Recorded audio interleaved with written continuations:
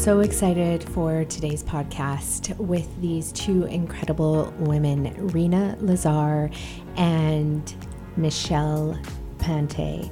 What I love about these two women is that they are so strong in their conviction for living a full, impactful, inspiring life. But not only that, but they're not afraid to contemplate death as well.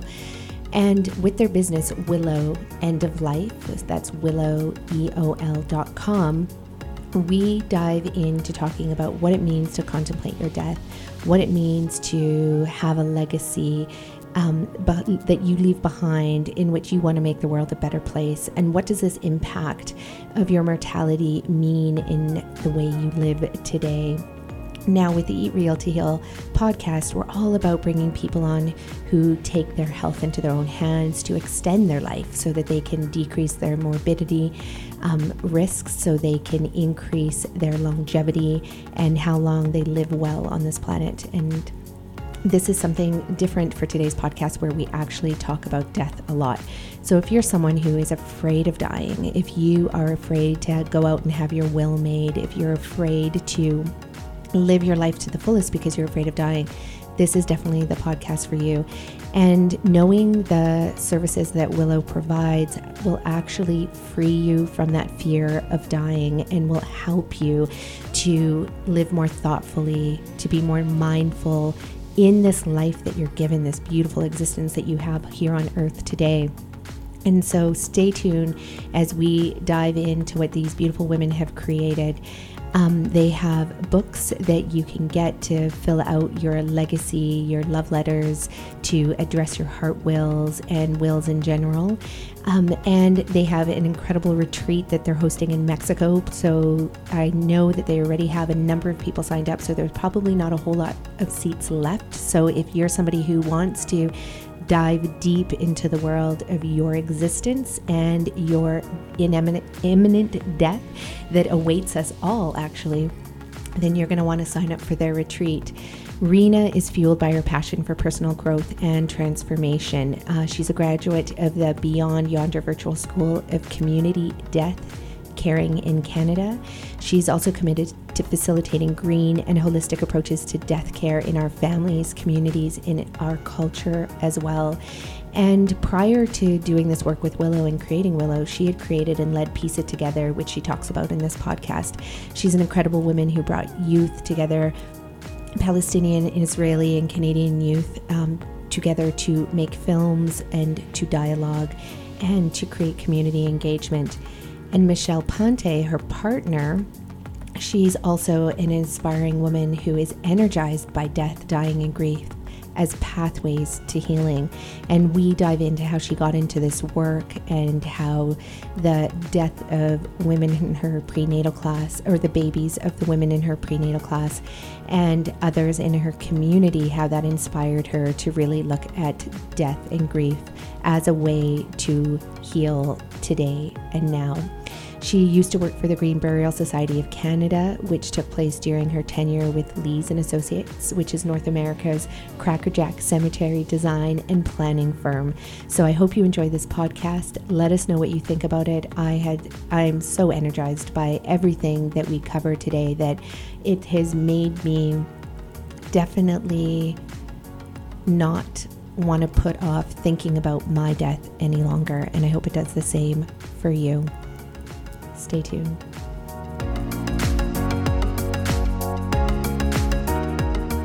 Hi, everyone. Welcome to the Eat Real to Heal podcast. I am your host, Nicolette Richer, and today we have an amazing episode with Rena Lazar and Michelle Pante from Willow End of Life. And today's podcast is really all about labia, living and dying, and that's Rena laughing. Welcome to the show, ladies. Thanks for having us. Thank you. Such a pleasure to have you in here, because on our Eat Real to Heal show, we often talk about people like yourself, Rena, who have taken their health into their own hands, where you've been faced with a health challenge that we're going to talk about, all centered around your beautiful labia. I say beautiful, I've never seen it before, but I'm assuming it is beautiful just because it is one of Mother Nature's creations. And so we're going to talk about how you took your health into your own hands, and you didn't rest until you found a solution. And that's what is really the theme of our show, is to tell people that there's always more than one answer to healing. There's always more than one answer to medication and surgery and all the pharmaceutical drugs that are out there. Pharmaceutical drugs are amazing, but they only have a place when there is absolutely no other option. If you can use food first, which is responsible for 90% of our health, it's best to use that. And then after that, I mean, there are so many other modalities that we can use, everything from chiropractic care to homeopathy to acupuncture and energy medicine and psychotherapy and hypnotherapy. And I mean, the list is so long. We teach our clients how to build out their whole health team so that they know that they have more than one option before they settle on the drugs and the surgery. And that's exactly what you did, Rena. So you had a particular condition. Can you tell us about when you first discovered it? And I know it's probably a pretty sensitive subject, but you know what? Let's do it. Let's talk about it, because I am certain that there are millions of other women around the planet that are suffering from the same thing right now. And I have a feeling your story can help them tremendously. Well, sensitive is the operative word here. When you have a sensitive, when your vulva is sensitive. So I probably knew there was a problem, I'm thinking when I was pregnant or 14 years ago, but I don't, so vulvodynia is the name of the issue, and that really just means sore vulva. And you're right, millions of women have it, so many women have it and don't even know they have it. I had it before I knew there was an issue. I just thought sex was painful, like that must be part of having sex. There's a little pain involved, sometimes a lot of pain. And eventually I discovered, no, something's not right here. Doctors thought I had yeast infections, had a gazillion of those tests and treatment for yeast. Nothing changed. So then finally I had to almost like insist on my doctor, like, I've got to see a specialist. This is not normal. So I went to a specialist, a gynecologist, and apparently a classic case of what's called vulvodynia, which, like I said, means sore vulva. And so there are all sorts of different things that they can do about it. One of them was taking very low doses of antidepressants, which I tried, and just for 24 hours, I hated it so much I stopped immediately. Okay, so what did you feel when you were taking the antidepressants for a sore very vulva? Low dose, extremely low dose. Apparently it helps women. Like, I actually know somebody who it helped her a lot, and she liked the feeling of it. But for me, one type made me incredibly anxious, like super anxious, like was one of the most uncomfortable feelings. So called the doctor, he said, okay, stop immediately. I did, no brainer. And it was such a low dose. And then about a month later, I tried a different one, and then I was incredibly lethargic. Quit that right away. So that wasn't going to work for me. There's some physiotherapy that I tried that helps you manage it, which does help. But and what did that physiotherapy look like? For your vulva? It's really about learning to to strengthen your core and the muscles around, so the Kegels, and learning like how to tighten them, how to let them go at operative moments. Yeah. Okay. You know what I mean? And yes, during sex. Yes, that is what I mean. And otherwise, I mean, it doesn't only hurt during sex. And I didn't even have such a bad case. I know some women who are in pain all the time, can't wear tight clothes, can't ride a bike, blah, blah, blah. For me, it was mostly sex, sometimes, wiping myself or things like that. So these solutions weren't helping me enough. I probably spent 10 years asking different doctors for help and nothing. 10 years. And did you see multiple different doctors during that time? Different GPs, one or two gynecologists, physiotherapists, yeah. And then then the next thing was to I kept researching it, and then I discovered that there's a link. Vulvodynia, like I said, it means sore vulva, so that means it could be so many different causes, and it's going to be different for different women. But I did find out that for some women, there's a link between foods that are high in oxalates and the soreness. And then, so I thought about that, because I had once done one of these juice cleanses, like these, I was going to do it for 10 days, but by day 3 I had to stop, because what happened was, when I was bleeding, I was seeing blood. When I was urinating, I was seeing blood. So while you were doing the juice cleanse? Yes, like about day 3. And in this juice cleanse, it was not a Gerson thing. This was like tons of beets and mostly beets and carrots and some other things. And so I was seeing blood in my urine, so I assumed that I had a urinary tract infection. Went to see a doctor, like just in a clinic, told them what was happening. The doctor agreed with me, put me on antibiotics, he couldn't understand what the link would be between juicing and urinary tract And it infection. for sure was not beets in your urine. For 'cause sure, that- sure. okay. No, for sure. I know the difference. Anyway, so then stopped the juice, took antibiotics, which in retrospect was a really silly thing to do. Then when I thought back to it, like several years later, and saw that there's a connection between oxalates and vulvodynia, I was like, okay, one of the highest, the vegetable with probably the most oxalates like in the world is beets. Beets, exactly. Super high, like off the charts high. So I was like, oh, I didn't have a urinary tract infection. I was just having like fissures in my labia and they were bleeding. Yeah. So then I had to figure out, there's so many really great, beautiful, healthy foods that are high in oxalate, like spinach and Say, kale. Rena, And, like, what's an oxalate? yeah, you probably can answer that better than I can, Nikki, what an Yeah. oxalate is. So oxalates are found in almost all fruits and vegetables that are out there and plant foods that are out there. And basically the body has to break it down. And it can be really hard for people who have weak digestion, for people who have any chronic disease, for people who have an issue breaking down oxalates to begin with. It's an acid in the body that builds up. And so for people who have a hard time breaking it up, it can cause so many different symptoms, like everything from sore joints to obviously vulvodynia. I had Kidney one issues. lots of kidney issues because it gets broken down as well through the kidneys and through the urinary tract. And so what happens, I had a client too who very, very similar to you. For her, it wasn't happening in her labia. For her, it was happening in her mouth. So her mouth would bleed, her tongue and her cheeks and her ankles would bleed. So it caused her capillaries to rupture, and that would be like fissures, little tiny, microscopic fissures all throughout all the sensitive parts of her body. And you know what? Chances are she probably had it in her labia as well, but she didn't, obviously tell me about that. And so when she stopped eating the oxalates, what would happen is that she'd stop having these blood vessel ruptures. But what happened is that as she increased her digestion and was able to actually break down the oxalates, so for her, she had to cook all the foods that were high in oxalates. That heat helps to break it down. Also consuming your foods that are high in oxalates with oil. So if you cook beets, you would cook them with, or eat them with flax oil. And so oils will also help to do that as well. Or some people use coconut oil, even though we don't use coconut oil in the therapy that we teach. Yeah. Yeah, anyway, so that's what an oxalate is, or oxalates are. And I was avoiding all those great foods, which made me think, so imagine life, no nuts, no seeds, no berries, no beans, most leafy greens, not all, but most leafy greens. All from the brassica family, like the kales and the cabbages and Brussels sprouts, probably, I imagine. No, they were fine, actually. Brussels sprouts, okay. Broccoli? Yeah, broccoli's fine. Okay. But anyway, a whole bunch. So I have to interject here, though, because it's interesting. So no nuts, no seeds, no berries. Like those are all the foods on the Gerson therapy that not eating. Yeah, we say stay off of them for the life of the therapy while you're reversing your chronic disease or cancer. But no spinach, no beets. Yeah, you can't have any of that. It has to be cooked. Yep. Oh, okay. Yeah. Oh, I just had some. But you're all good now. You're all good. Okay, so tell us what happened next. So you've seen all these GPs. Nobody can help you. You find out. You discover. Where did you find out about the oxalates? There's a website all about vulvodynia, actually.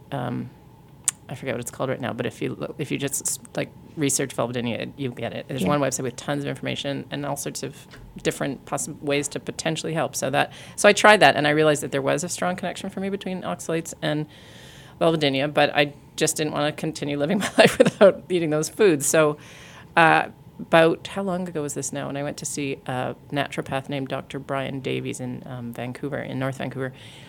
Told him about it in our first meeting. He's actually a biochemist by background. And he said, sounds like you might have too much fungus in your gut. I'm going to prescribe something called nystatin.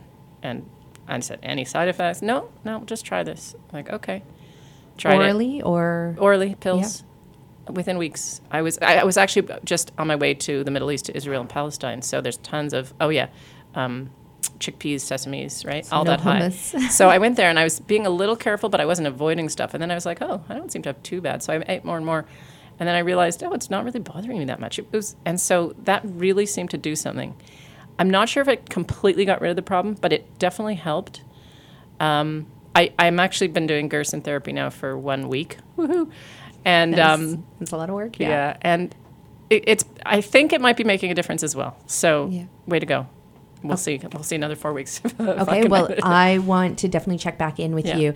And definitely a lot of people who start the Gerson therapy, when they're doing it because they have a chronic disease, they also have an abundance of fungi overgrowth and parasites and bacteria overgrowth, and not the good kind of bacteria. And so what that therapy does is put everything back into balance as well. And I think for you, because you haven't started the supplements yet, the iodine, the thyroid, the potassium, all of those, as well as the acidol, which is your hydrochloric acid, and what helps to further break down food. So what happens is you take that, it builds up the digestive enzymes in your gut, and the acid in your gut, which breaks down the food. So that way, when it hits the digestion, you don't have that oxalic acid buildup.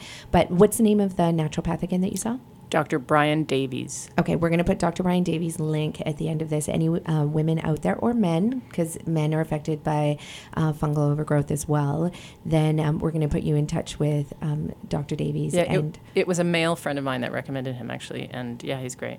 Okay, great. Incredible. So what I love about your story is that you didn't stop trying, and I love how you refer to research as Dr. Google. So you went to Dr. Google, and you just kept looking. And the fact that you kept telling your story as well, because a lot of times we can go see a new practitioner and we forget to tell them the stuff that's going on in our body. And the fact that you just said, hey, and I have this condition, could you know anything you know about it? And you eventually arrive at that one person who's able to provide you with a solution. And so the moral here is to not give up.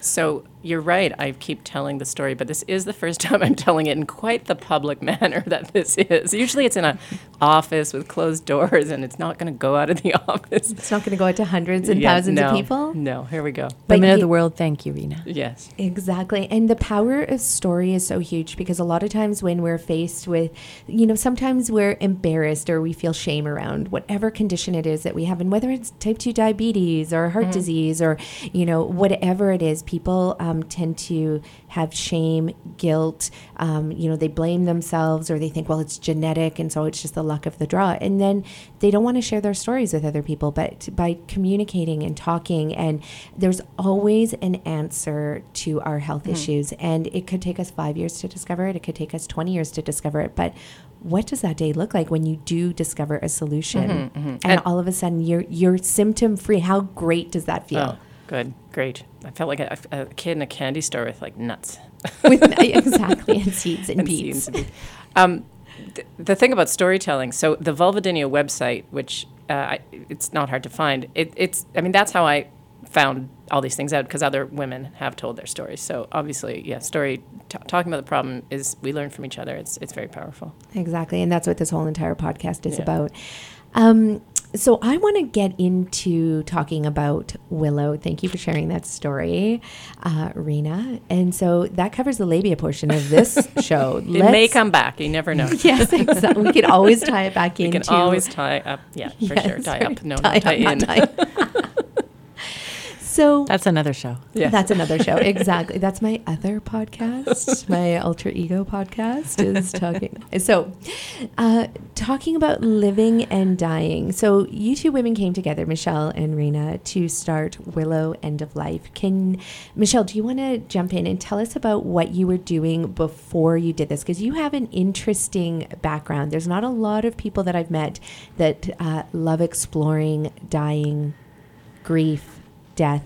Do you want to tell us about your past experience with the Green Burial Society of Canada and what that looked like? Sure. So just when Rena approached me about the possibility of creating something together, I was working part-time with a landscape architecture company called Lees & Associates, and they are North America's kind of crackerjack cemetery planning and design company, focused on sustainability and cemetery development, and in particular have an expertise in green burial. And I was working there part-time, and a lot of my work was focused on launching the Green Burial Society of Canada. And I ended up at Lees & Associates after about 3/4 of the journey to become a licensed funeral director. Wow. So I had completed the 2-year academic program to become a licensed funeral director in the province of BC. And that happens while simultaneously working full-time. And the workplace I was in was a corporately owned funeral home. with lots of good people with warm, open hearts trying to do the best job they can in helping folks. And I found myself pretty burnt out, also being a mom to a little girl at the time and actively involved in my parents' aging. And basically found that the company I worked for is a publicly traded corporation. It owns thousands of cemeteries and funeral homes in North America as well as Europe. And that structure meant that there was ways of doing business that were not a fit for me. Mm-hmm.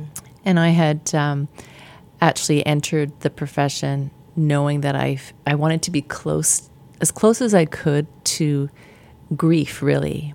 And I had trained as a hospice volunteer and found myself actually volunteering to work with the bereaved rather than the dying.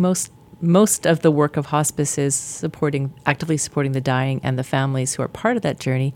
And then there's always aftercare, so bereavement support for families. And that's particularly what I was drawn to. And I found I wanted to be closer to the death. And the only thing I could think of, I did, some digging around, and the only thing I could think of was being a funeral director because, that's like, unless I'm going to be a palliative care physician or something, that's as close as one gets to the person has died, and now what do we do? So I'm really curious about that. So when you were going through this process and discovering that this is what you wanted to do, because this is definitely...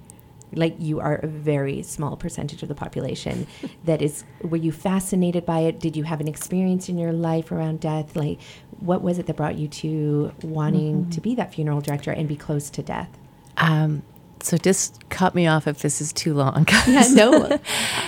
When I recall, like, where did the path begin? Mm-hmm. I believe it actually began in my prenatal class with my husband and I. I thought you were going to say when you were in utero. In utero. You never know. Probably if I looked for that thread.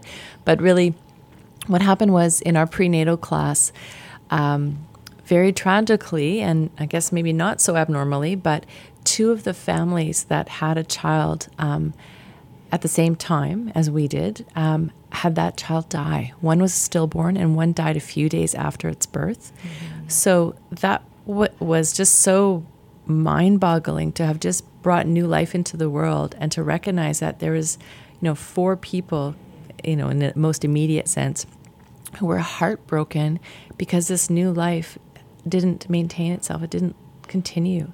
So I'm not even sure to the degree to which that sunk in, but it was a bit of a fogginess around my daughter's new life and my life as a parent.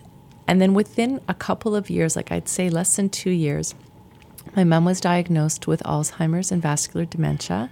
So big loss with a lot of grief that as a parent to a little person, I didn't give a lot of attention to the loss there and the feelings, expression of my feelings there.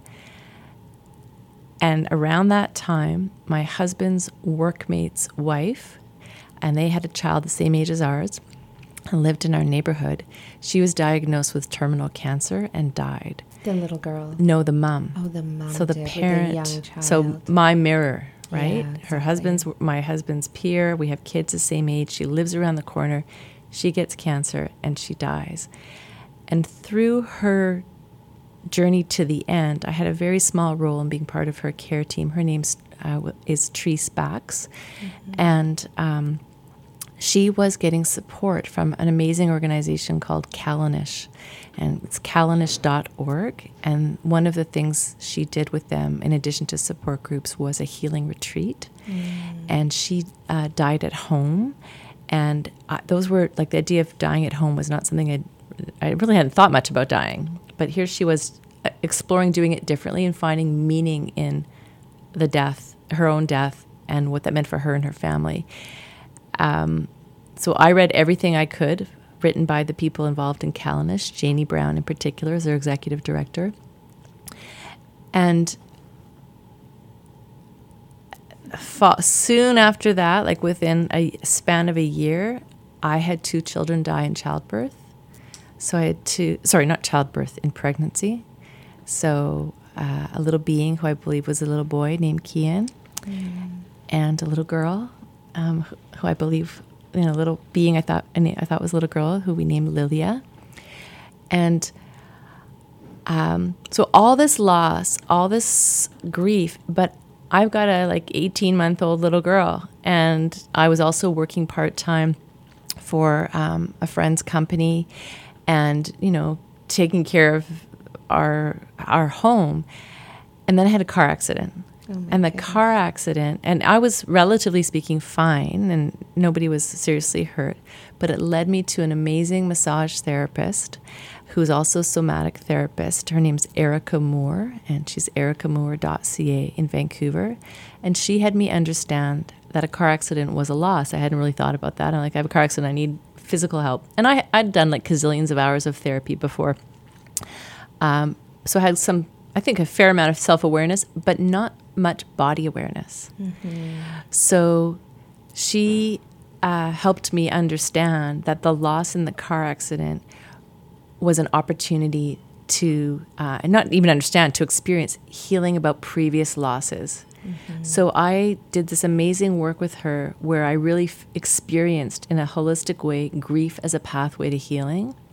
And I just felt like that's it. That's what I want to be a part of, getting grief out of our collective closet, and grief as a pathway to healing. And how do I get close to grief? Well, first I went to hospice, and then I said, not close enough. I said, I'm going to death itself. Wow. So that's how I became a licensed funeral director.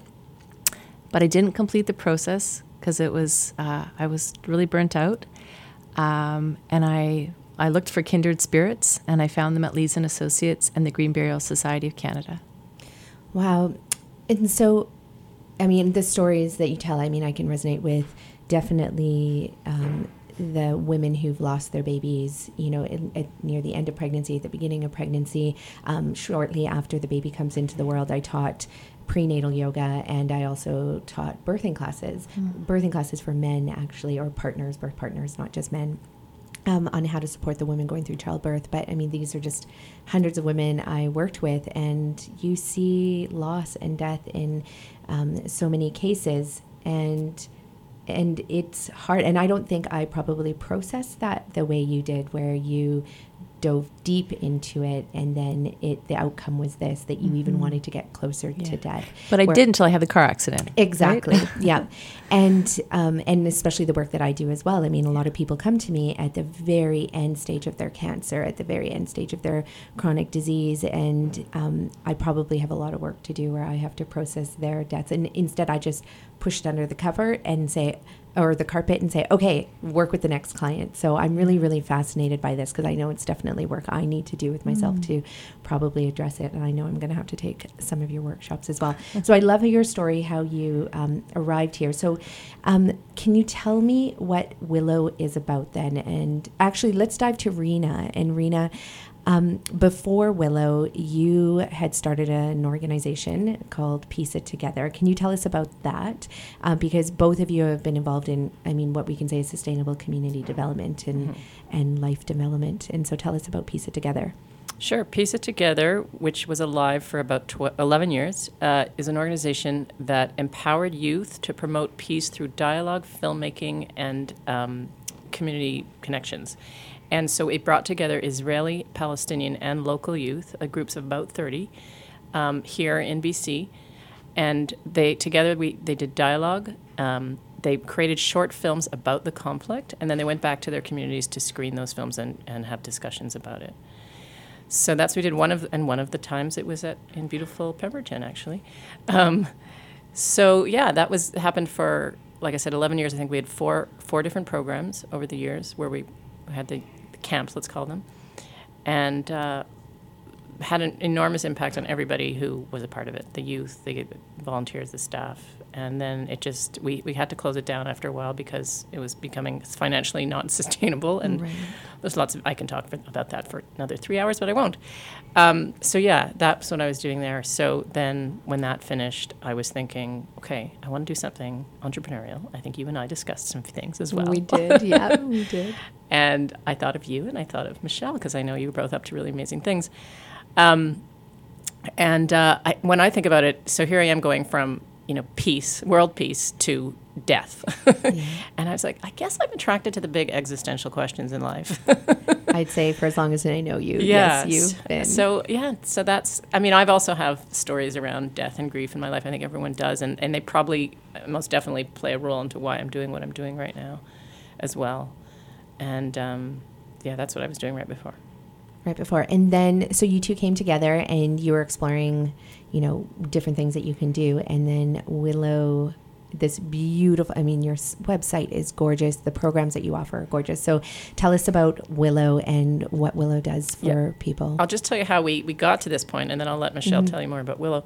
So I approached Michelle while she was still working at the landscape architecture firm.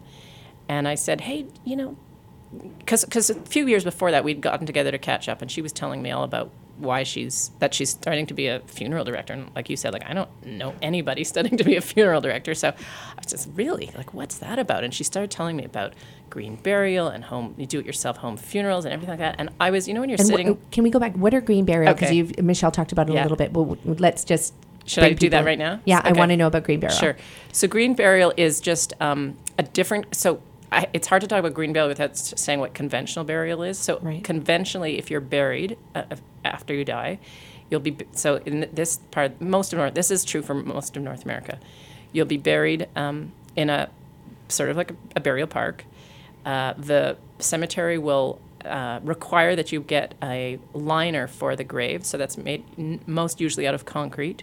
So your casket, which could be whatever kind of casket you want, it could have toxic materials if you want, or it doesn't have to, obviously, but you could be your kind of casket. Many of them have old growth forest wood and a lot of toxic glue and metal involved. So then that casket will be placed in this liner. So it's not even going directly on the earth, which very much slows down the process of decomposition. There's the option to be embalmed. A lot of people don't realize that is an option. It is not a requirement. But and embalming is what?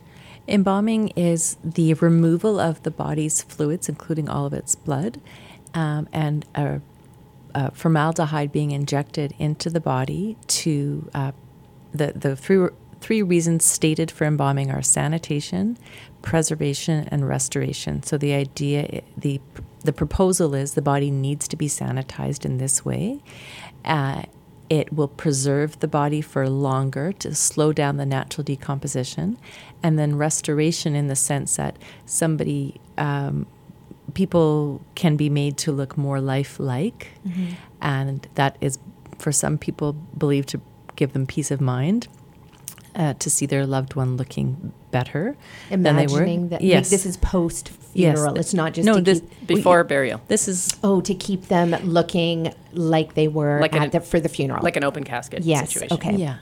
Although some people actually get embalmed and nobody sees them. Right. And then if somebody has, for example, a tragic death where they're in a car accident and they are really disfigured, sometimes people have the restoration process where they're kind of put back together, again, to facilitate ideas about what the bereaved need. Mm-hmm.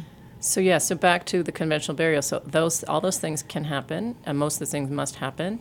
Not the embalming, it's an option. And then the burial park, the cemetery, is often, landscaped with all sorts of who knows what kinds Toxic of chemicals, flowers right? and pesticides and herbicides. Exactly. Yeah. So that's a conventional burial. So a green burial is basically an alternative. It's sort of going back to the way it used to be, really.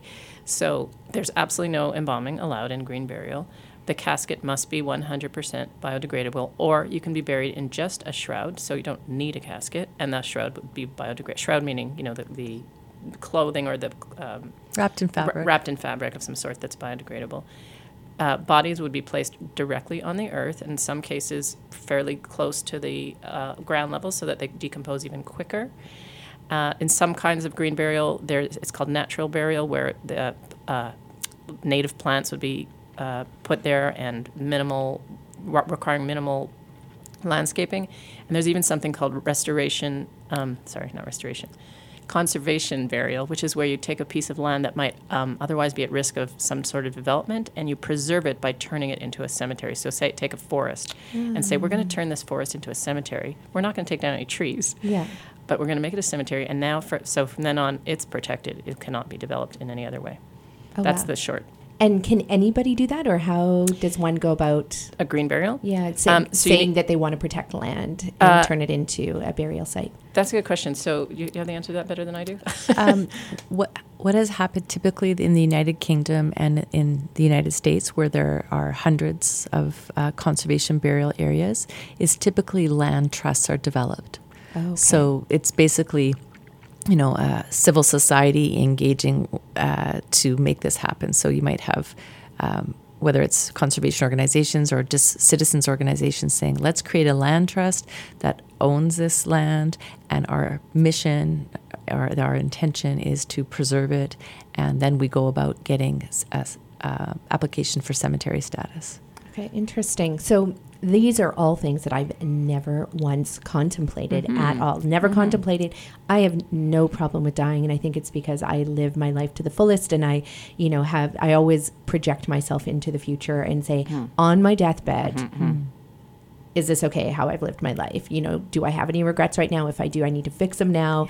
Are there things that I haven't done that I need to do? And have I loved my family enough? All of those things. So for me, it's a matter of just knowing that I'm on my deathbed, no regrets, life is good. I've lived it to the fullest. And, right now I can say that I've done that, even though there's a million more things I want to do, but I'm good with it. But I have not contemplated,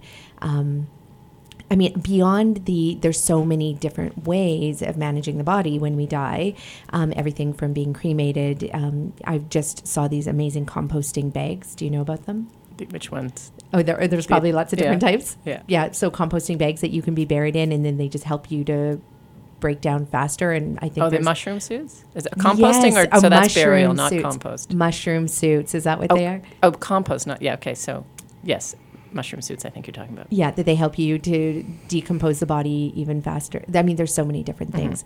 But now, is this a huge problem right now in the world with burial sites where we would want to place the whole body into the ground? Because I imagine with, we're in the billions of people on the planet now, and everybody's going to die, and where do they go, and what does that look like for? Yeah, so in Europe, when you purchase, and I'm putting that in air quotes, a burial plot, you're purchasing the right to, well, anywhere, you're not purchasing the land, you're purchasing the right to internment, but in Europe, it's just 30 years. You're going to be buried there for 30 years, and after 30 years, they're going to dig up whatever remains are there and kind of put you in a very respectable communal area with other people who have been dug up. Okay. And then that gravesite will be reused because they don't have much choice there. In North America, that's extremely rare to reuse a grave, and one of the potentially three at the most, places that you can do that is in Vancouver, BC. Yeah, and it's a slightly different model, so it's not about just a 30-year right of internment. It's basically when you buy a plot in the Vancouver's city-run cemetery, which is called Mountain View, there's room for 2 full bodies and up to 8 cremated remains to be buried in one plot. And then when after 40 years after the second body has been in there, any family member or anyone that the deceased has designated can be added to that grave.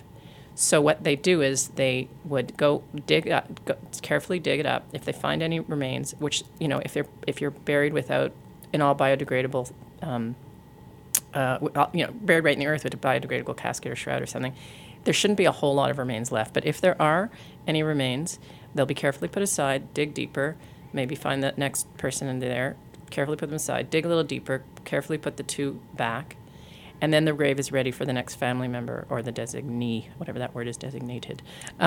So this is quite... It's very radical. Yeah, it's quite...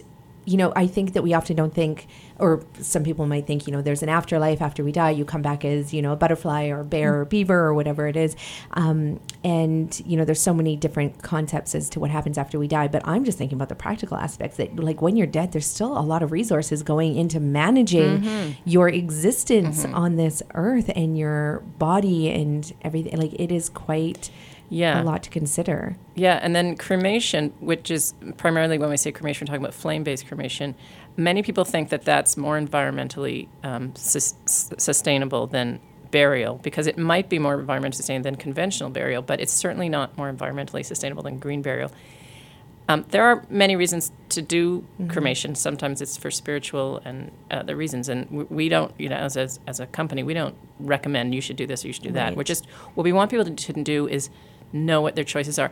I really just want to respond to something you said earlier, Nikki. You said, you've never really thought about this before. And that's where, like, what you do and we do have a lot in common. Like, how many times have you met people that said, I never really thought about what's in my food? Oh, like, exactly. Right? Like, oh. And so it's like this, we're both doing kind of radical things that are on the one hand, they're very radical. And on the other hand, they're so obvious and simple. Yes. And they're also very taboo, both. Both of them. Yeah. Both of them very taboo. Like, you want me to change the way I eat? But my grandmother cooked food like this, and I should be eating it. Like, I don't even want to go there. Right? Most Yeah. people don't want to go there. It probably takes years before they go, oh, I really have to go there. And same with death. Like, we live in a death denial, death fearing society. Yeah.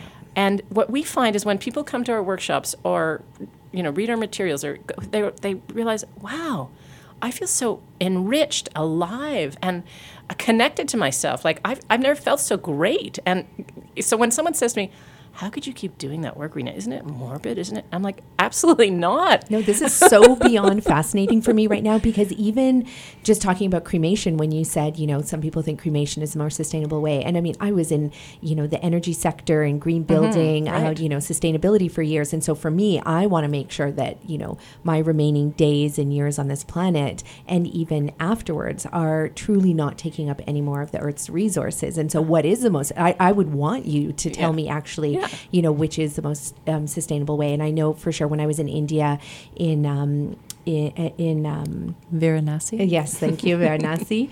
And, and seeing the shrines that are there and the pilgrimage of people who travel for miles to go there and to be, burned and cremated and their ashes dumped into the Ganges, and, seeing people swimming in the Ganges and the dead buffalo in the Ganges. Like, I mean, it was one of the closest, I would say, that I've been to so much death. Like, I've been beside people and been with them while they died.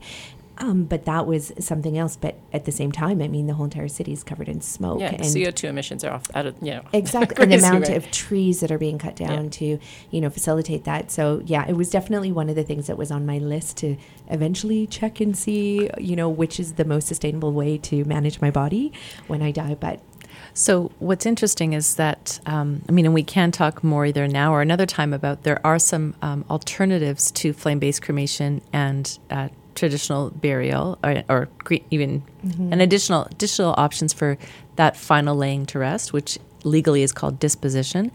But this conversation is only about disposition. There are so many other choices from the point of when you die to how you are laid to rest, where people can have who they are be expressed. So that's, our goal is that people, that they explore the reality of their mortality in a way that lights up their life. Like, not in a way, because we just know by exploring the fact that someday, one day, inevitably we are all going to die and we don't know when. It does really inspire us to identify who and what matter most, to live our life as a true expression of who we are. So that's the living part. But what also is kind of unknown to most people is that after they die, the guidelines or directions that they leave to people about how they're cared for creates lots of opportunity for building community, for self-expression, for continuing the legacy that has been a part of our life. Consciously or unconsciously, we all have a legacy. And that continues, and I'm sure people can imagine, like, some of the, to be dramatic, the horror stories about planning that was or wasn't done, family conflict, anxiety, chaos. That becomes part of your legacy, like it or not, if you haven't prepared and thought ahead about how you want to be cared for after you die. And that's a realm of our work we call departure directions. So, I love that, because it's so thoughtful and it is so enriching and it's exciting. It makes it exciting to think about, the leading up to death, but also what happens afterwards as well, and the effect that has. And of course, who wouldn't want to build community even after we're gone? So that brings me back to, obviously, when you came together and decided to create Willow, I want to know more about that, because you clearly saw that there was a gap somewhere. Yeah, so we're on a thread and it's kind of going all over the place, but that's fine. So when I approached Michelle, we're going back however many years, 6, 7 years, is to say, no, that was when I found out what she was up to. But when I approached Michelle, say 3-4 years ago, it's 4 years ago, to say, hey, you want to start a business, something related to like what you're up to, death and dying? And her reaction was, maybe. Well, remember I talked about being so burnt out, and now I'm working part-time, and I'm like, start a business. Are you kidding?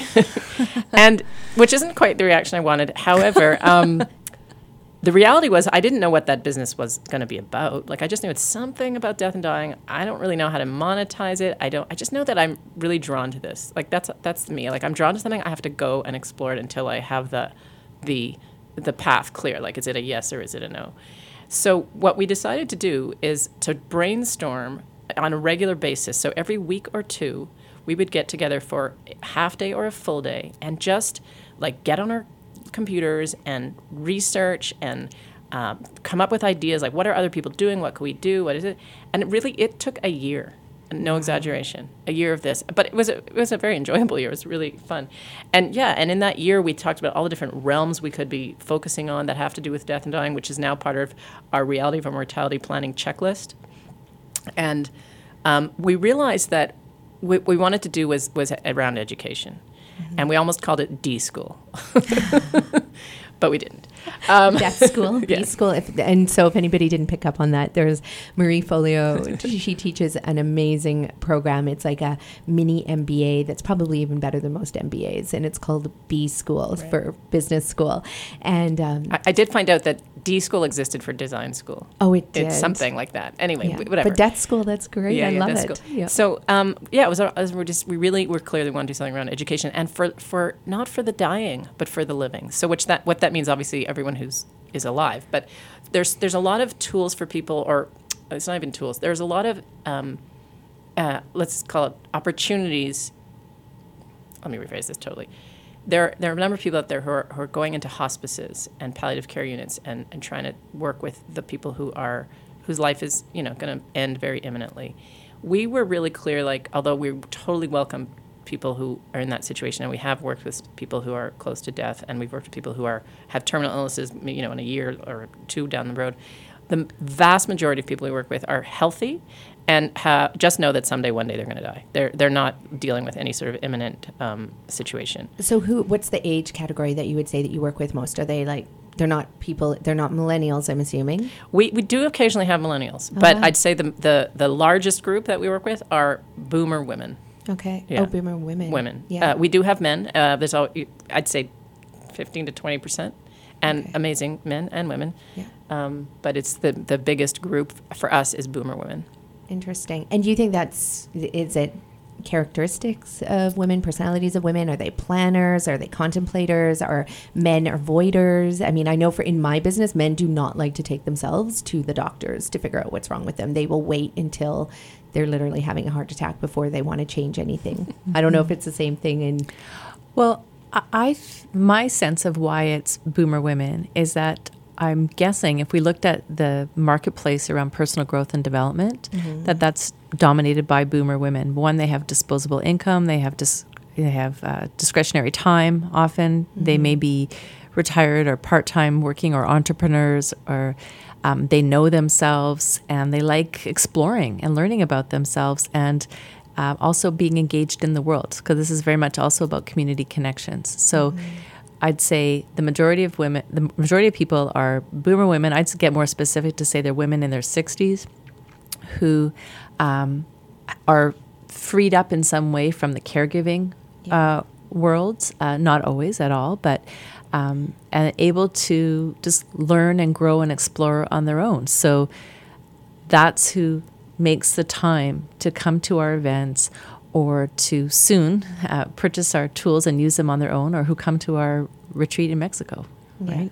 Yeah, which I can't wait to talk about that retreat in Mexico. I'm getting excited about it. I don't even want to wait till I'm 60 before I start. Yeah, well, like I said, we have people of all ages. We really do. Yeah, that's amazing. And do you find that when the people do come to you, is it ever fear-based, or is it truly proactive, that self-growth, just another dimension of self-growth? Maybe we can both respond to this. My sense is that many of the people who come to us have been touched by loss. So and specifically, I'm thinking about an illness, so someone's capacity has changed, maybe their own or someone in their life, a brother, a sister, a good friend, a cousin, a workmate, maybe a sudden death. in their life, a parent's death, and they recognize that some of those people, and they may have had this themselves, if, for example, they have lived with and maybe have now moved through an illness, that when there is a sense of death is imminent or they're close to that, there can be a real charge in life to like, oh my gosh, like I'm like going for it. I'm living all out. I'm saying what I need to say. I'm being myself because I know my time is limited, or they observe that in somebody else. So there's a sense of, I want some of that, right? Or they've been so moved by the death of someone who, for example, was filled with regret, or they didn't do any planning ahead. They didn't do any preparing for their inevitable death, and they saw the fallout in the family. So they've somehow been touched by a death or grief, and they just know that they see opportunity for themselves there. So I think that's a big chunk of the people who come our way. Yeah, and in very short addition to that is, you said, is it fear-based? I think it's curiosity-based for most people. I'd like more people who have fear around death to come, and we occasionally have one or two, but most people who have the fear, like, will be afraid of this too, which is unfortunate because, like, I'm just thinking of somebody I know who she hated going to funerals because of how it made her feel when she was there. Like, she couldn't handle the grief, no matter who it was. She came to one of our events and actually had a funeral to go to the very next day.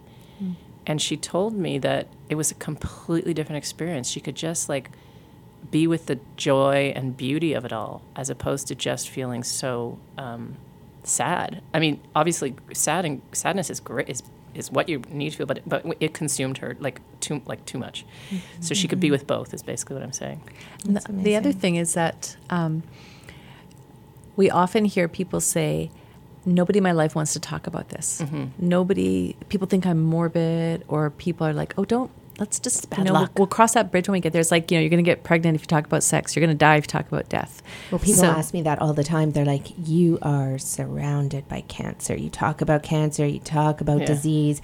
Aren't you worried that it's going to manifest in your body and that the universe is going to give it to you? And I'm like, absolutely not. In fact, I think it's the opposite because I talk about it so much that it allows me to understand all aspects of it. And then therefore I have more choices, like choices around my diet, choices around doctors that I can go. If I ever got vulvodynia, I know who to go to. I'm going to go see Dr. Davis, and so I imagine it's the same for you, that it empowers you and it actually makes you feel stronger. It's movement as opposed to stuckness is really what it's about. Yeah. And a sense of embracing, right? So, cancer is part of life. It is life. It's you. Yeah, it's who someone is. It's part of all of us to a degree, and death is a natural part of the cycle of life. So, and we don't have a right to live till we're 80 something, right? People die suddenly all the time. People in different parts of the world die, in different ways unfamiliar to us. Children die a lot.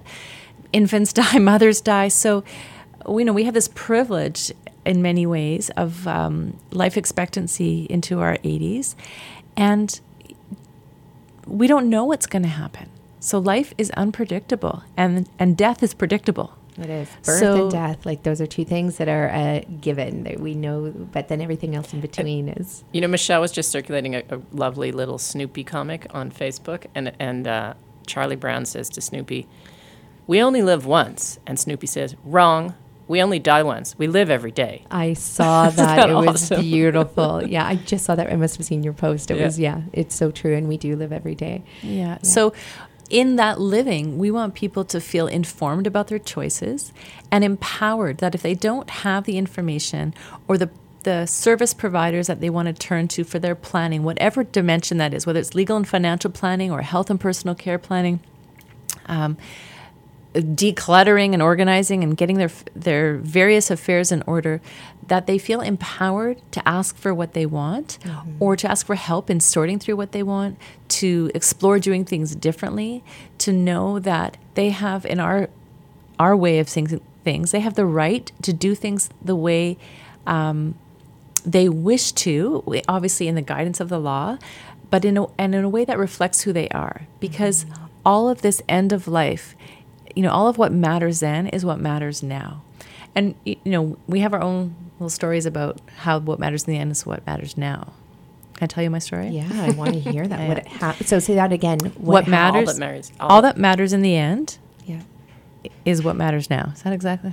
More or less. Good. Something like that. I love it. Tell me more about that. So, I recall in writing my departure directions, feeling really clear about how I wanted my body to be, after I died, I wanted to stay wherever I was or be brought to somewhere that was home. I don't know how I'm going to die. I could die in a car accident, but I want to spend time after I'm dead in a beautiful place, like surrounded by beauty, in natural fibers, and with people who love around me. And I articulated my departure directions that the reason I want to do that is to honor my body. I'm like, my body it's walked me through this life. It's served me so well and tirelessly for all these years whenever it is that I die. So that's happening over here. Like, I'm working on my departure directions one day. Later that week, I gifted myself with sleeping in, and I was texting a girlfriend about how, I was really happy that I had, given myself this like little break because, I'm feeling so tired, parenting, daughtering, businessing. And all of a sudden it struck me that, oh my gosh, like, I'm so clear that when I'm dead, I want my body to be honored. How is it that I can struggle so much in my day-to-day living to honor my body, to get the rest I need, to get the exercise I need, to feed my body what it really needs and wants? So the clarity about the end illuminated something about my life now. Mm-hmm. And I wasn't expecting that. And that's what happens, is by pondering what we want to have happen after we die, or in planning for that inevitable death in any dimension of this, whether you could be preparing your will and thinking about after you're dead, that, I promise you're going to learn something about your life today that you didn't know. And that's what I love so much about Willow. There's a bunch of questions here that I pulled off your website because I just think they're so beautiful. Your site is gorgeous. But I love how, how can your legacy help make the world a better place? Like, what a gorgeous question. And how does the impact of your mortality impact the way you live now? And how will you continue to inspire people after you die? Like, those are just, you have more questions on your website, but those 3 questions, really, we should all sit down and take the time to answer those questions now. And I think, just like you said, how can that illuminate your life now so that you start making those changes today instead of 20 years from now or 50 years from now, or not making them ever in your lifetime? And, when you get hit by a car in 2 years from now and you're tomorrow, or like, so I just love those questions. And for me, I'm going to print those out. I'm actually going to go home and write those out. So Rena, tell me about some of the product lines that you offer at Willow and how people can participate in those. And great. Yeah, we have 3 product lines. One is called 7 Tools for Making Sense of Life and Death, and that's kind of like our foundation. It's not kind of like our foundation. It is our foundation. So that's basically a collection of exercises and tools taken from some of the things I'm about to talk about that prepare people to do the more pragmatic parts of planning. So we have both a print and a digital book that will be on our website imminently, not right now, but within a few, probably by the time this podcast is aired. And in that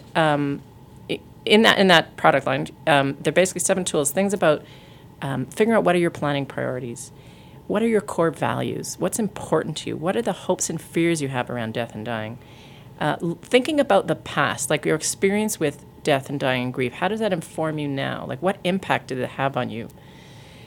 We have a series of questions that are sometimes called who and what matter most, and sometimes we call them questions that connect because they're very juicy connecting questions, similar to some of the ones you just read out. We have one tool that's all about the beginnings of thinking about your health and personal care wishes so that you can be prepared to write legal documents around that.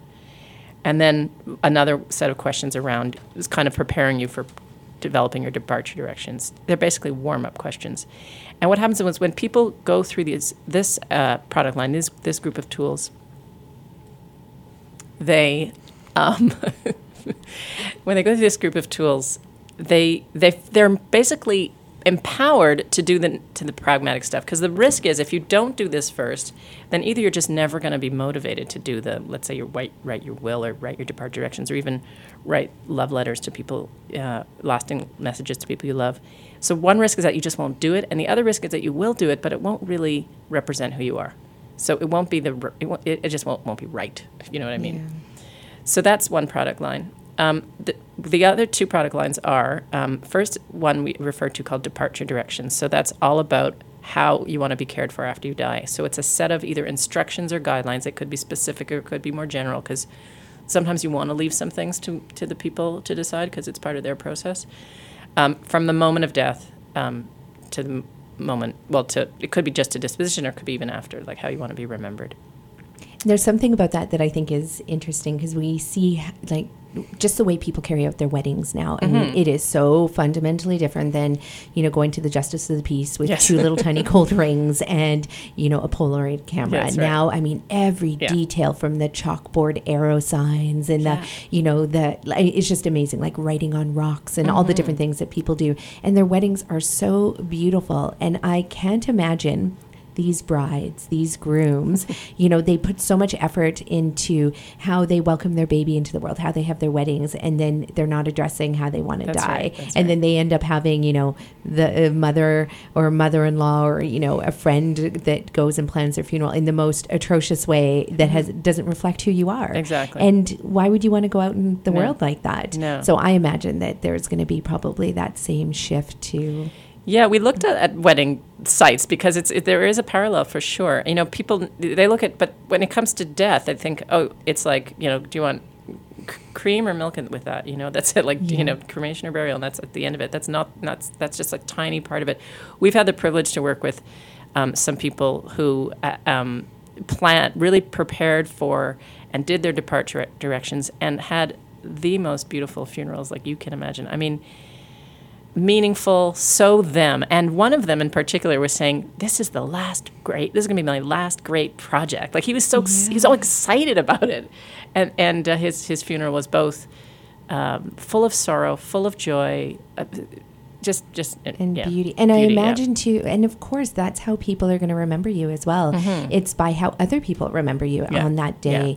And one of my dear friends who had taught me about the Gerson therapy, I talk about him all the time, but Bill Nasby, he went out of this world without any meds, no pain meds, no nothing. And he resisted and he said, no way, I want to feel everything when I go out.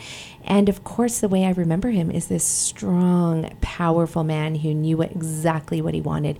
And the hospital staff remember him exactly the same way, the palliative care team. And they still talk about him like they have never seen a man transition in this world and die in such a profound way. And I mean, that's how you want to be remembered, not from, the people who are bawling their eyes out and only like remembering the loss for themselves and everything like that at the funeral, as opposed to, honoring the way that, you left right down to the music and the food and everything that, is served and prepared.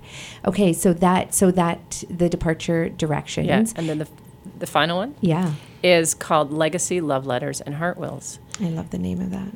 And so that is all about thinking about the impact you will leave after you die, and actually writing lasting messages for people you love and for future generations. So a love letter is probably what you think it is. It's something you write to one or more people, but it's like, dear so-and-so. And it's really a message of love. Like, I'm going to die. What What lasting message do I want? And so there's many different ways to do it. We have like a little tool called the 5-minute love letter to help people do it. Just do it. And then the other one is the heart will. So a heart will is different than a love letter in that it's something that's kind of read. It's meant for a wider audience. So it could be read at a funeral or a goodbye ritual, or it could just be left with your documents, or it could be just given to certain people. So it's a letter of this is what this is. There's so many different ways you could so many different ways. Blah, blah, blah, so many different things that could be in it. But it could be talking about your values and what's important to you. It could be life lessons. It could be your story, your people. It could be about your spiritual journey, or even forgiveness. Like, I forgive this, please forgive me for. And finally, it could be about what I'm grateful for in life. It's all those, or just some of those, whatever you want.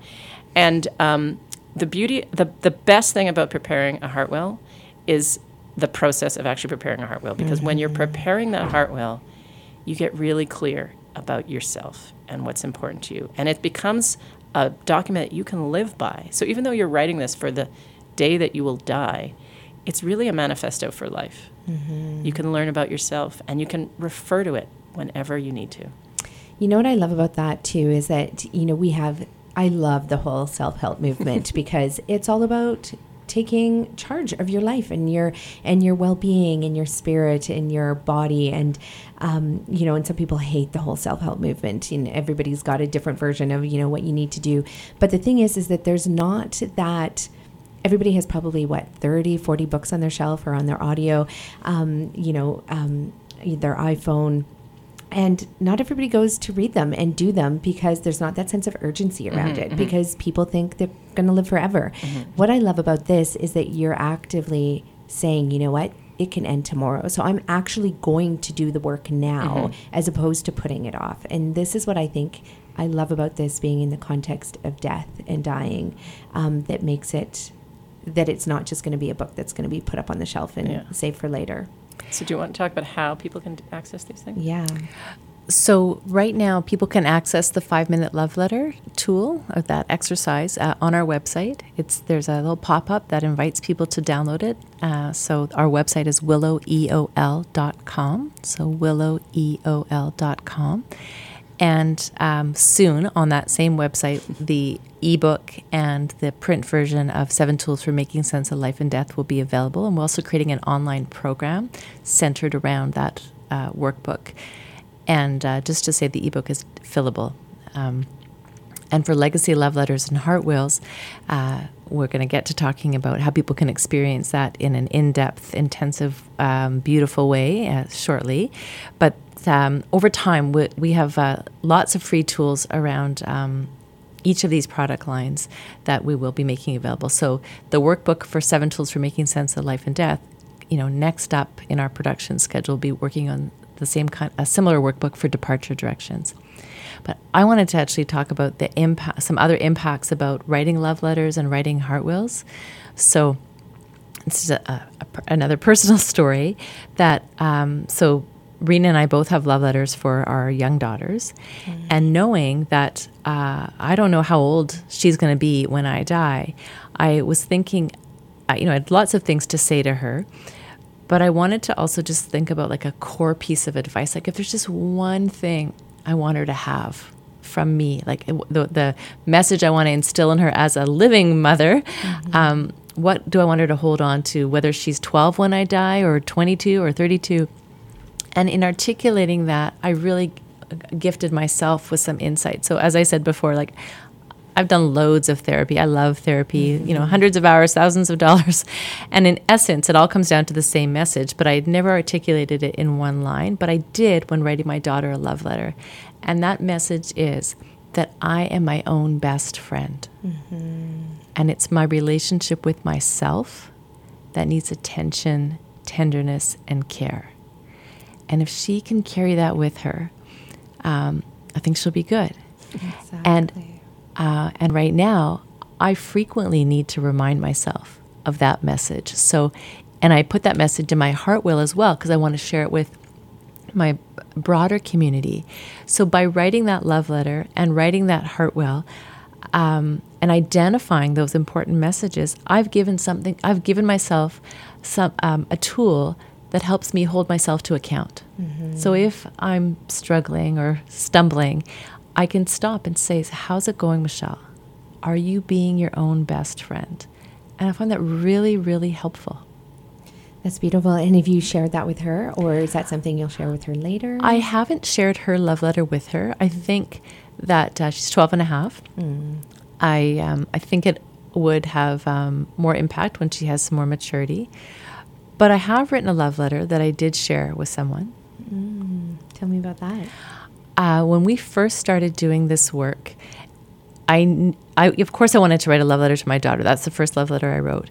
But I knew the love letter that really needed to be written for my own healing, and because of one of the questions we ask is like, are there relationships that you need to write And my relationship with my brother is one that needed writing. So needed attention.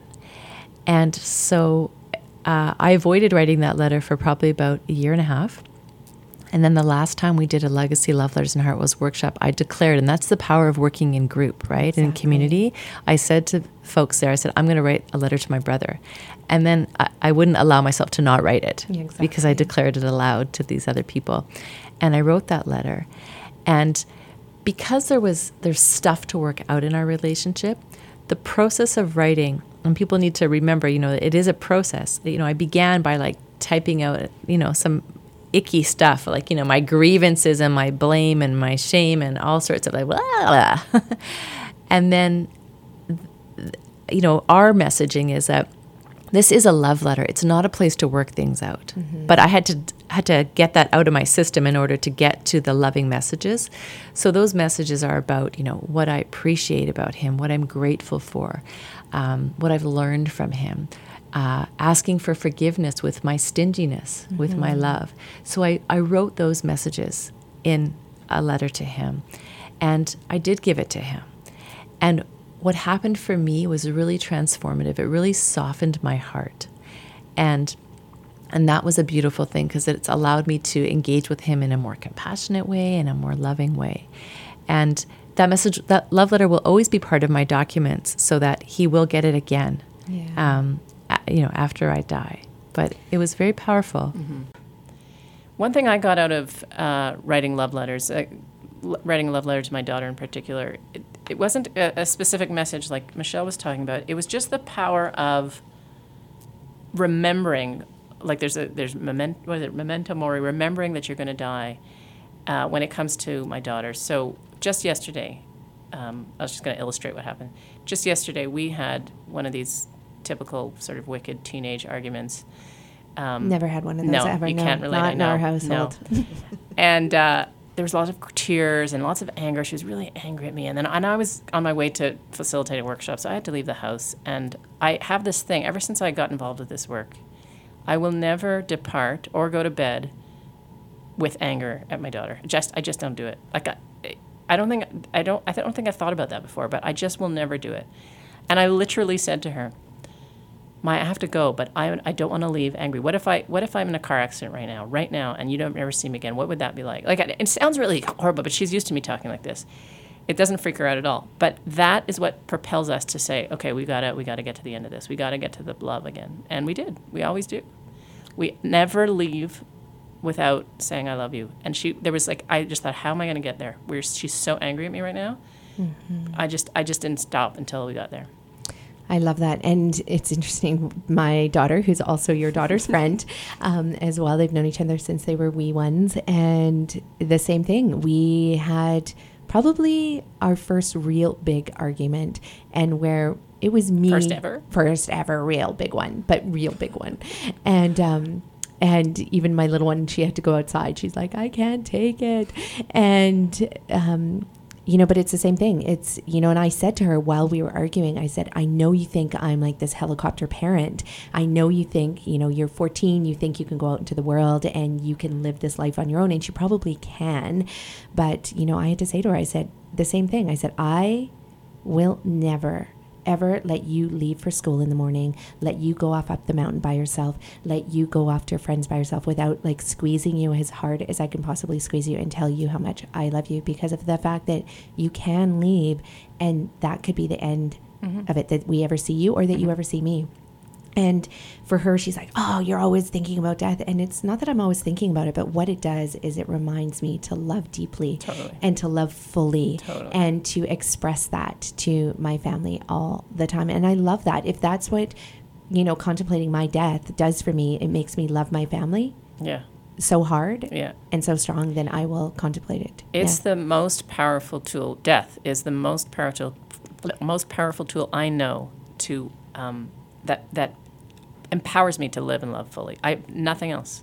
Exactly. All you have to do is remember this. I'm going to die one day. Exactly, and it could be tomorrow. Yeah. And so and is this whatever I'm going through now? Is this really worth it? Like, is this how I want to be living this one and precious finite life? Yeah, and it's true, because it is this one beautiful, precious, finite life, and Yeah, and we can choose to make the best of it, and we can choose to embrace it with love as opposed to fear. And then, I think when we do that, then we get to go out in this world without regrets just by doing that one act. And love letters are so powerful. We have a campaign called P.S. I Love You, and right. P.S. stands for Plant Strong. And the reason I came up with it and how I came up with it is when our book came out, Eat Real to Heal, which is a 5-week program that, anyone can follow so that they can do a modified version of the Gerson therapy. And I've had hundreds of people go through this program, and they've reversed their diseases, which has been amazing, and in a very modified version of the Gerson therapy. But what I didn't want with our book is when somebody gets sick, that, the whole community comes after them and they're like, read this and watch this documentary and you got to do this and right. You have to change yourself and you have to change the way you eat, and, putting blame on them. It's because you never addressed that emotion, or your diet was like X, Y, and Z. And that's not what I wanted. When in fact, the reason why people do that, the reason why they rush to that person who's sick and tell them to change is because ultimately they love them. Mm-hmm. They want them to live a long time. They don't want them to be sick and in pain. They want them to be disease-free. So the whole love letter campaign is just to say, hey, you know what? P.S. I love you. And, a plant strong diet, can give you benefit. It can change your health. Can save your life. It can save your life. But first, I just want you to know that I love you, and I want you to live a long time so that we can go on that cruise together when we're 80 years old and learn the cha-cha and travel to Italy and eat, drink limoncellos on the beach and, all of those beautiful things. And it's really just to stop and say that. So it's not about putting blame and shame on anybody. It's just about saying, hey, you know what? I see you, I hear you, and I forgot to tell you I love you. And so I love the similarity in this, but what it does, it opens you up and it softens your heart and allows you to be more compassionate, so you can just join them on that journey of healing, no matter what journey they choose to take, whether it is chemo or surgery or radiation or, whatever it is. They want to go skydiving, or they want to, whatever it is, take the blue pill and transition over to the other side without doing anything. I mean, that's all allowed. So I love the similarities. And I love what you said too about, that you might have to transition through the blaming and all of that. But then the love letter is truly just about saying, hey, I love you. I think that's something that's really important. Going back to wills, because I know there's this heart will piece, but can we talk about wills in general? Mm-hmm. Sure. Because a lot of people come to me and they say, we're all in our 40s right now and friends in our 50s and 60s who are like, I haven't created a will yet. And I only did mine probably about 5 years ago. And it was a hard thing to do. And I cried in my lawyer's office, and I even asked, and I said, has anybody ever created a will and the very next day they die? And he was like, yep, there was one guy. But for the most part, people don't die the day they create their will. It's not like you're attracting the universe to your side to say, okay, now that it's done, that's it, your life is over. But there's really important tools to create from a legal perspective. And do you have a lot of people who are in their 60s and coming to you who've never done that? And what do you advise them, or what is your suggestion? Sure.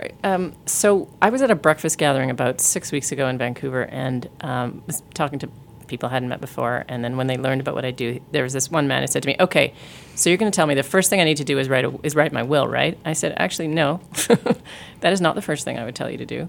I would suggest you do and tell you to do anything. But it's not the first thing I would recommend. I said the first thing I'd recommend is to do the 7 tools for making sense of life and death. Because there's a reason you haven't done your will. It's because you're stopped. You're stopped. Exactly. You're stopped because you don't know what you want it to be about. You're stopped because you don't yet. So we've had people work with us. We weren't even talking about legal wills. We were talking about departure directions, for example. This one woman joined us for one of our very first workshops on departure directions, and her outcome from it was, now I'm ready to write my will. She was in her 60s, and she said the next day she went and she got that done. She'd put it off and put it off. So, yes, wills are really important. I mean, there are many important things to prepare for in case, for the case that, for when you die, but in case you die soon and unexpectedly and blah, blah. And so basically, if you haven't done it, there's a reason.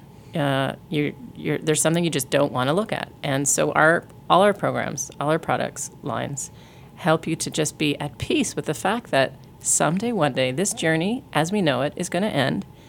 And whatever happens next we don't know for sure, but let's just be prepared for that. And so first, to be prepared for that, first we have to be it's kind of an overused word, but we have to be at peace with it. Mm-hmm. And some people go beyond that and are kind of, like you said before, they're kind of excited. Not excited to die, but excited for the things that can happen, that are possible with or in preparing for death. Yeah. No. So, yeah. Yeah, and it's like anything that we do in life. I mean, there's so much excitement about completing something as well. So going through this and completing this and just seeing it, and and it's definitely not that once you write your love letter or your legacy piece or your departure directions that you can't go back and change it. Absolutely. But there is something wonderful in knowing that you've actually addressed something instead of sweeping those feelings under the carpet. Yeah, the heart will, some people call it a living will. Oh, no, that's a different one, right? But a legacy letter. But we call it a heart will because it really is from the heart. Yeah, I mean, we just really like the term. But I'll just tell you where I was stuck, because it wasn't too long ago that I did my legal will. And I was stuck on the question where it says, I knew that when I died, that the vast majority of my assets would go to my daughter, my one and only daughter, and that's easy because I'm single. But what would happen if she and I were to die at the same time, which is possible because we drive in the same car and we travel and all this stuff. Then what do I want for my assets? And I was completely stuck at that one. I was just like, yikes. Let's see, I have siblings, but they're not, this is going to go public. They don't know this. But it's, do they really need this money? Probably not. So I got clear that I wanted to donate it to charity. So then it was like a question of which charities what. So what it took was for me to have a conversation with Michelle, like just brainstorm, like let's talk about this. Let's like just talking about it. And then I was just like, I can do this. And then it was a question of like really thinking about which issues in the world are most important to me, dear to my heart. And I picked 2 different issues. And then a little bit of research. Those issues? One is about the education of girls, and the other is peace in the Middle East. Yeah. Nice. Yeah. So it was just about finding those charities. And I can't even say what the charities are because I don't know if I actually named the specific charity or made a few suggestions. And then I put the names of people for each of those issues to be consulted with. Because I don't know what, like even if I picked a charity right now, when I die, maybe that charity's going under, maybe it's, who knows. So it's like, this is more a charity like this or charity like that. And leave it to the people who live on to figure it out. But they know what's important to me. Yeah, I love that. So you talked about workshops, and I know that you gather with people, and what are these workshops like? Can you describe what they're like and how people can participate? So we have a partnership with Mountain View Cemetery, as Rena said, that's owned and operated by the City of Vancouver, and they support us to host a once-a-month workshop. We call it a Reality of Our Mortality Learning Circle. Nice. It's free to the public, thanks to the sponsorship of Mountain View Cemetery. And every month we host this gathering and we explore a different topic. And we do that in an interactive, engaging way. So it usually involves a variety of ways of exploring one's own thoughts and feelings and experiences, from pair sharing and group discussion to, we work with Play-Doh sometimes, creative expression through art materials. We might show video clips, listen to songs. So it's very engaging. It's not a Rena and Michelle are here to tell you about something, sit in your rows of chairs and listen. It's not like that at all. And so last night, for example, we had one of those gatherings, and the topic was exploring sustainability and death. How to have your choices at the end of your life reflect what's important to you now. We've explored topics like remembering and being remembered, looking at a taste of legacy love letters and heart wells, a whole bunch of topics. Like the difference between fear of death and fear of dying, for example, which are different. Yeah. On April 29th, we're having so it's basically usually the last Monday of every month, and they're listed on the events section of our website. So we do those once a month, periodically at Mountain View Cemetery or at other venues at the invitation of somebody who'd like to host us. We'll facilitate a workshop around departure directions or legacy love letters and heart wills. So this Saturday we'll be in Victoria, thanks to Royal Oak Burial Park, who's offering a workshop to people in their community on that topic. And on April 6th, we're doing, again, a free day-long workshop on legacy love letters and heart wills in Vancouver, thanks to Mountain View Cemetery. That's amazing. I want to participate in one of these. And so what about, I know that you've had requests from people, all over the world who've said, hey, how can I bring this to my community? And what's the plan for your business around that? We are planning, it's not in the planning right now, but we will be doing a licensing program where we will offer people in other communities to offer these kinds of workshops using our curriculum to people in their own community. Yeah. So part of what's exciting about that to us is, one, just reaching more people. So, we're looking at the English-speaking world to start, but, that people in communities all over North America and Europe, Australia, New Zealand will be able to engage in legacy, love letters, and heart wills, departure directions, making sense of life and death, and also the idea of supporting entrepreneurs so that people can generate a livelihood out of doing this important work. So we have the gift of having Rena's expertise in curriculum development and our joint experience and knowledge, and we've created these curriculums, and we don't want to keep them for ourselves. Yeah. We want to spread them far and wide. So having people who can engage in the world as with our blessing and our materials as facilitators in their local communities and partnering with their local organizations, whether it's cemeteries or funeral homes or community organizations. We also do volunteer development using these same materials. So we've done things for Surrey Hospice, for example. We've done things for Family Services of North Shore. We've done things for staff development with the Notary Society of British Columbia. So there's an endless number of community, business, professional organizations that somebody can partner with in order to spread the word about the reality of our mortality as a tool for living and loving fully now. And I love that because, I would want to sign up for that. And I know a lot of our students who go through our Eat Real to Heal nutrition and detox training would also love it because it just complements the work that we're doing. We've worked with cancer patients. Exactly. Yeah. And so to be able to have that, and we definitely need that in Whistler. And it's interesting that you said English-speaking community because I was thinking about this. And the one thing that I feel, and I know a lot of people I've, spoken with, we all feel we lack that in our communities. We don't have elders anymore. We don't have these unified commune living support systems where we talk about birth and death and everything in between. And it's not a natural part of our conversations, where in a lot of cultures out there, dying is talked about just as much and celebrated just as much as living. And I was just in my grandma's village in Malawi, Africa, and we were fortunate to be driving down the road when we were leaving, and we saw this beautiful ceremony taking place, and there was the chief there. There's no plumbing, there's no electricity in these villages, and the people walked for miles to gather and to celebrate. I don't know who had died, but you could see a very, very different experience than the way we approach death here in our Western civilized cultures. And so I can see why this is something where there's a business model around it, because it's just not incorporated, and it's not within the fabric of our society here anymore to talk about these things. So I just love that you're offering this and you're actually recreating that again for communities. A friend and colleague of ours, Stephen Garrett, who's the executive director of the Memorial Society of British Columbia, he speaks about death as an opportunity for community development. And I definitely see that. I also think we could expand that even further to talk about, aging and dying and death as basically an opportunity for village making. My dad is in his 80s, and he recently has had some health concerns, and he lost his driver's license. And until we were able to get Handy Dart in place and kind of create a new rhythm for him, we had to call upon his neighbors to support him. And they were so happy to do that. It wasn't very easy for him to receive that, which just speaks to kind of how, as a family, he's lived his life in that community, feeling connected to people, but not so connected. Exactly. And I do feel like there is a shift coming in, the growth of co-housing, as an example, and the growth of, community housing and co-ops. So I feel like people are recognizing that you can die on your own, but I don't think you want to.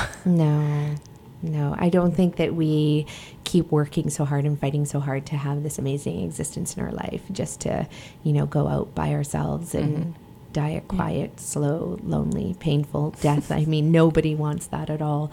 And at the end of the day, I think just going out in this world and being loved and being remembered in a beautiful, healthy way, and also being celebrated, having our lives celebrated, right? So tell us about this retreat in Mexico, which now for me sounds more enticing than ever.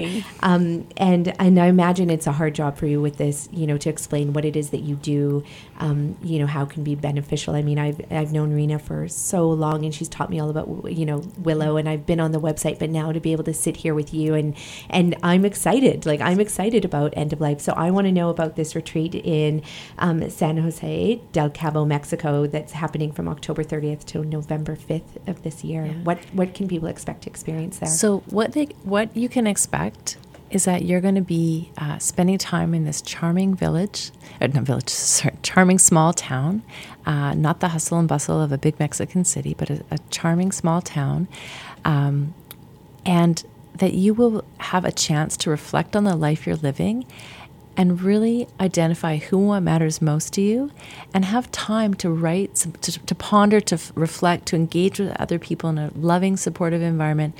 And you're going to come away with your end of life letters written and a heart will written. So you're going to re-energize and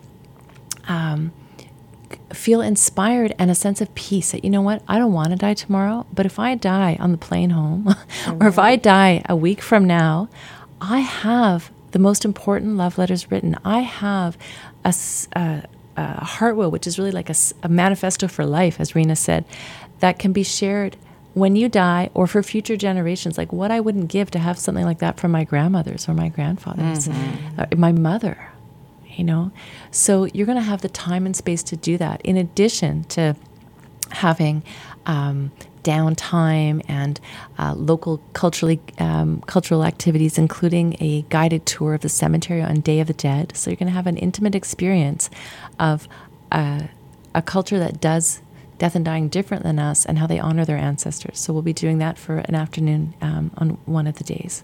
That is beautiful. Beautiful.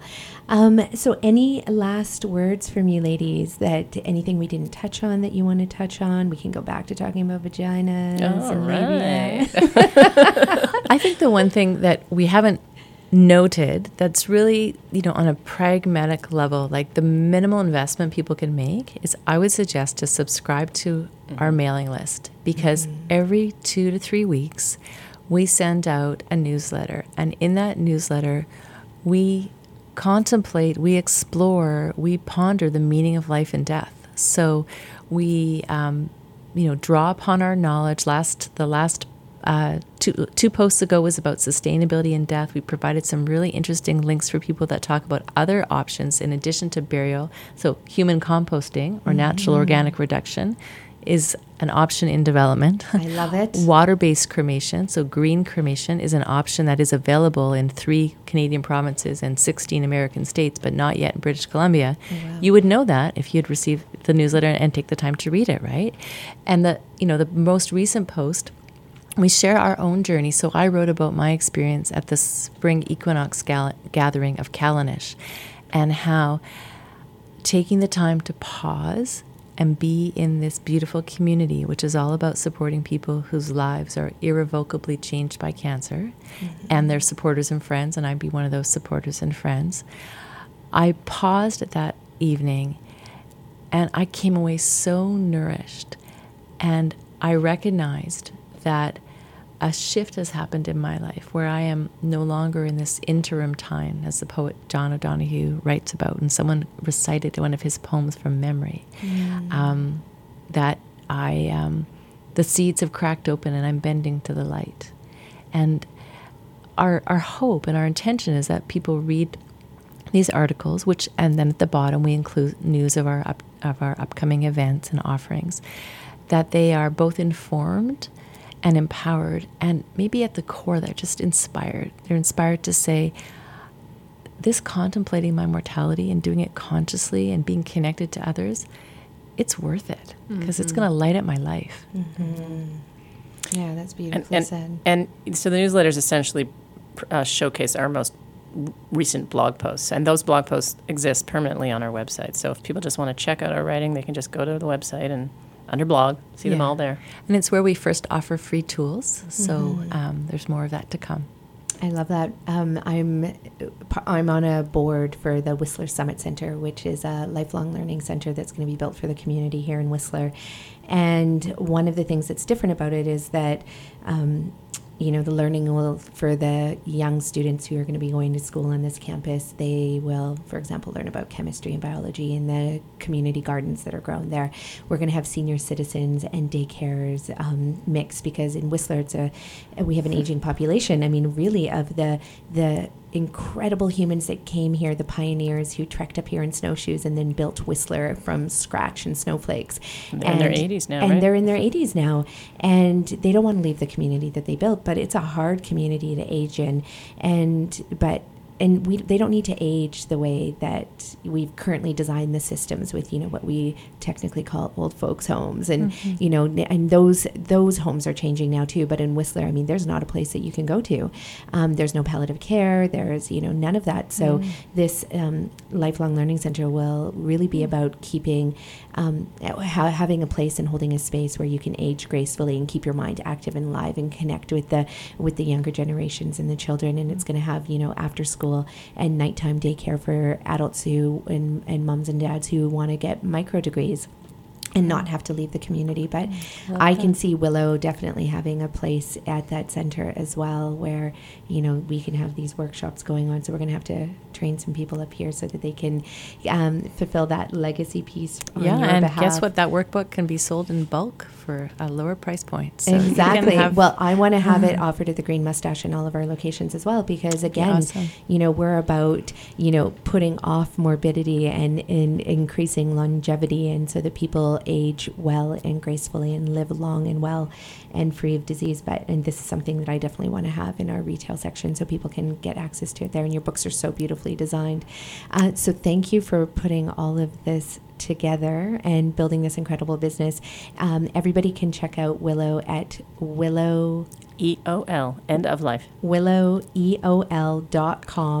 and we're going to have all of these pieces included in the show notes as well. And this will go live in a few weeks' time for everybody who will be listening to this.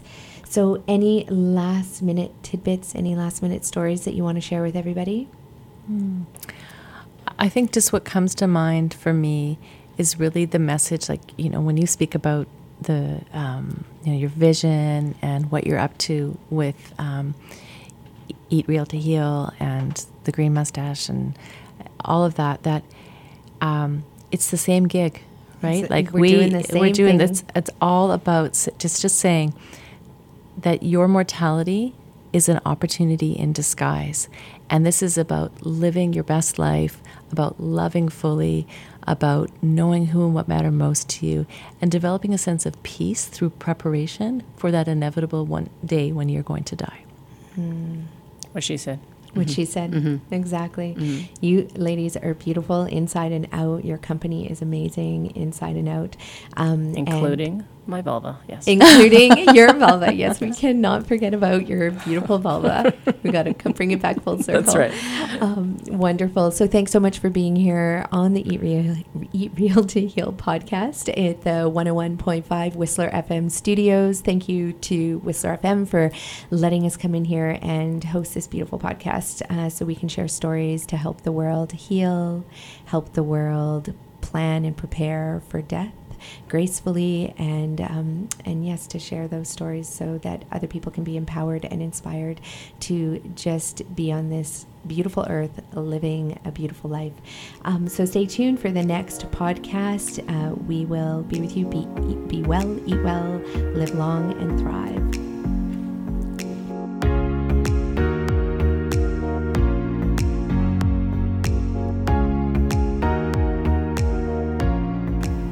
Well, I hope you enjoyed that podcast with Rena and Michelle of Willow End of Life. And moving forward, another retreat that I want to share with you is our own Eat Real to Heal retreat that we're hosting on Cortes Island in beautiful British Columbia at the Hollyhock Retreat Center. Hollyhock was created in the 60s and as a place to bring together learning and beautiful workshops and stunning life transforming gatherings that you as an individual, as a business person, as a mother, a father, a community member, somebody who is inspired to not only change yourself, but to change the world, well, Hollyhock Retreat Center is the place to go. If you've ever been to Esalen in California, you can get a taste and a feel of what Hollyhock is like. The two definitely go hand in hand.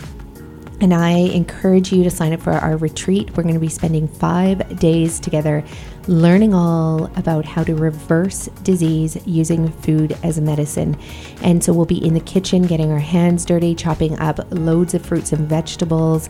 We're going to be talking about why you want to kick the grains just for the first 4 weeks while you do this life transformational, disease kicking, body regenerating, tissue rehabilitating, awesome lifestyle program based on the Gerson therapy, which is what I've been teaching for the last 11 years to help thousands of people reverse their chronic degenerative diseases. We're going to be doing yoga. We're going to be contemplating your existence here on the planet as well, and looking at how you spend your time, your energy, your thoughts, your life, and really transforming those so that you will want to put your body first. You're going to want to put your mind first and your health first. Reclaim your life so you can achieve vitality. So much energy so that you can start living on purpose, living your purpose out so you can give your gifts into this world and make this world a truly outstanding, amazing place to be for yourself, for your family, friends, and others. So the Eat Real to Heal retreat is about food as medicine, and it is about so much more than that. So I hope you join us at Hollyhock. As well, check out any one of our 6 Green Mustache locations in North Vancouver, Port Moody, Squamish, Whistler. We also have a new location coming to Edgemont Village. And then we also have a location in Edmonton that is run by former and existing lawyer, yoga instructor, and yoga studio owner as well. You can also, if you're in Edmonton, check out her studio at Studio X, which is actually built within the Green Mustache space as well. So after your yoga class, you can enjoy a cold pressed juice and a delicious plant-based whole food meal that's made with no refined products, that's SOS free, sodium, oil, and sugar free, and only containing all the beautiful nutrients that Mother Nature has put directly into the foods that we need to be eating in abundance. So go check out one of our Green Mustache locations. Tell us what you think. And lastly, sign up for one of our retreats at Hollyhock. And if not the Hollyhock retreat, then you can check out our retreat center at richerhealthretreatcenter.com, where we host 3-day workshops and retreats to teach you how to eat real to heal. If you can't do any of those 3 things, then get a copy of my Eat Real to Heal book. You can get it on Amazon or in most bookstores around the world. It's selling like hotcakes, and the beautiful thing about it is that we've had so many people write to us and tell us that by simply reading the book and doing exactly what it says word for word, they've been able to be chronic pain free for the first time in years and years and years. We've had a client who reversed her endometriosis for the first time since she was 14, and it's the first time she hasn't been taking any drugs for the chronic pain. And so you too can get reprieve from your chronic illness. You can reverse type 2 diabetes, heart disease, infertility, migraines, depression, so many more lifestyle diseases by living the Eat Real to Heal lifestyle. So grab a copy of my book. Tell me what you think. I want your feedback, and I want to know your healing stories. So thanks for being with us. I hope you enjoyed this podcast today with Rena and Michelle from Willow, and stay tuned for our next podcast.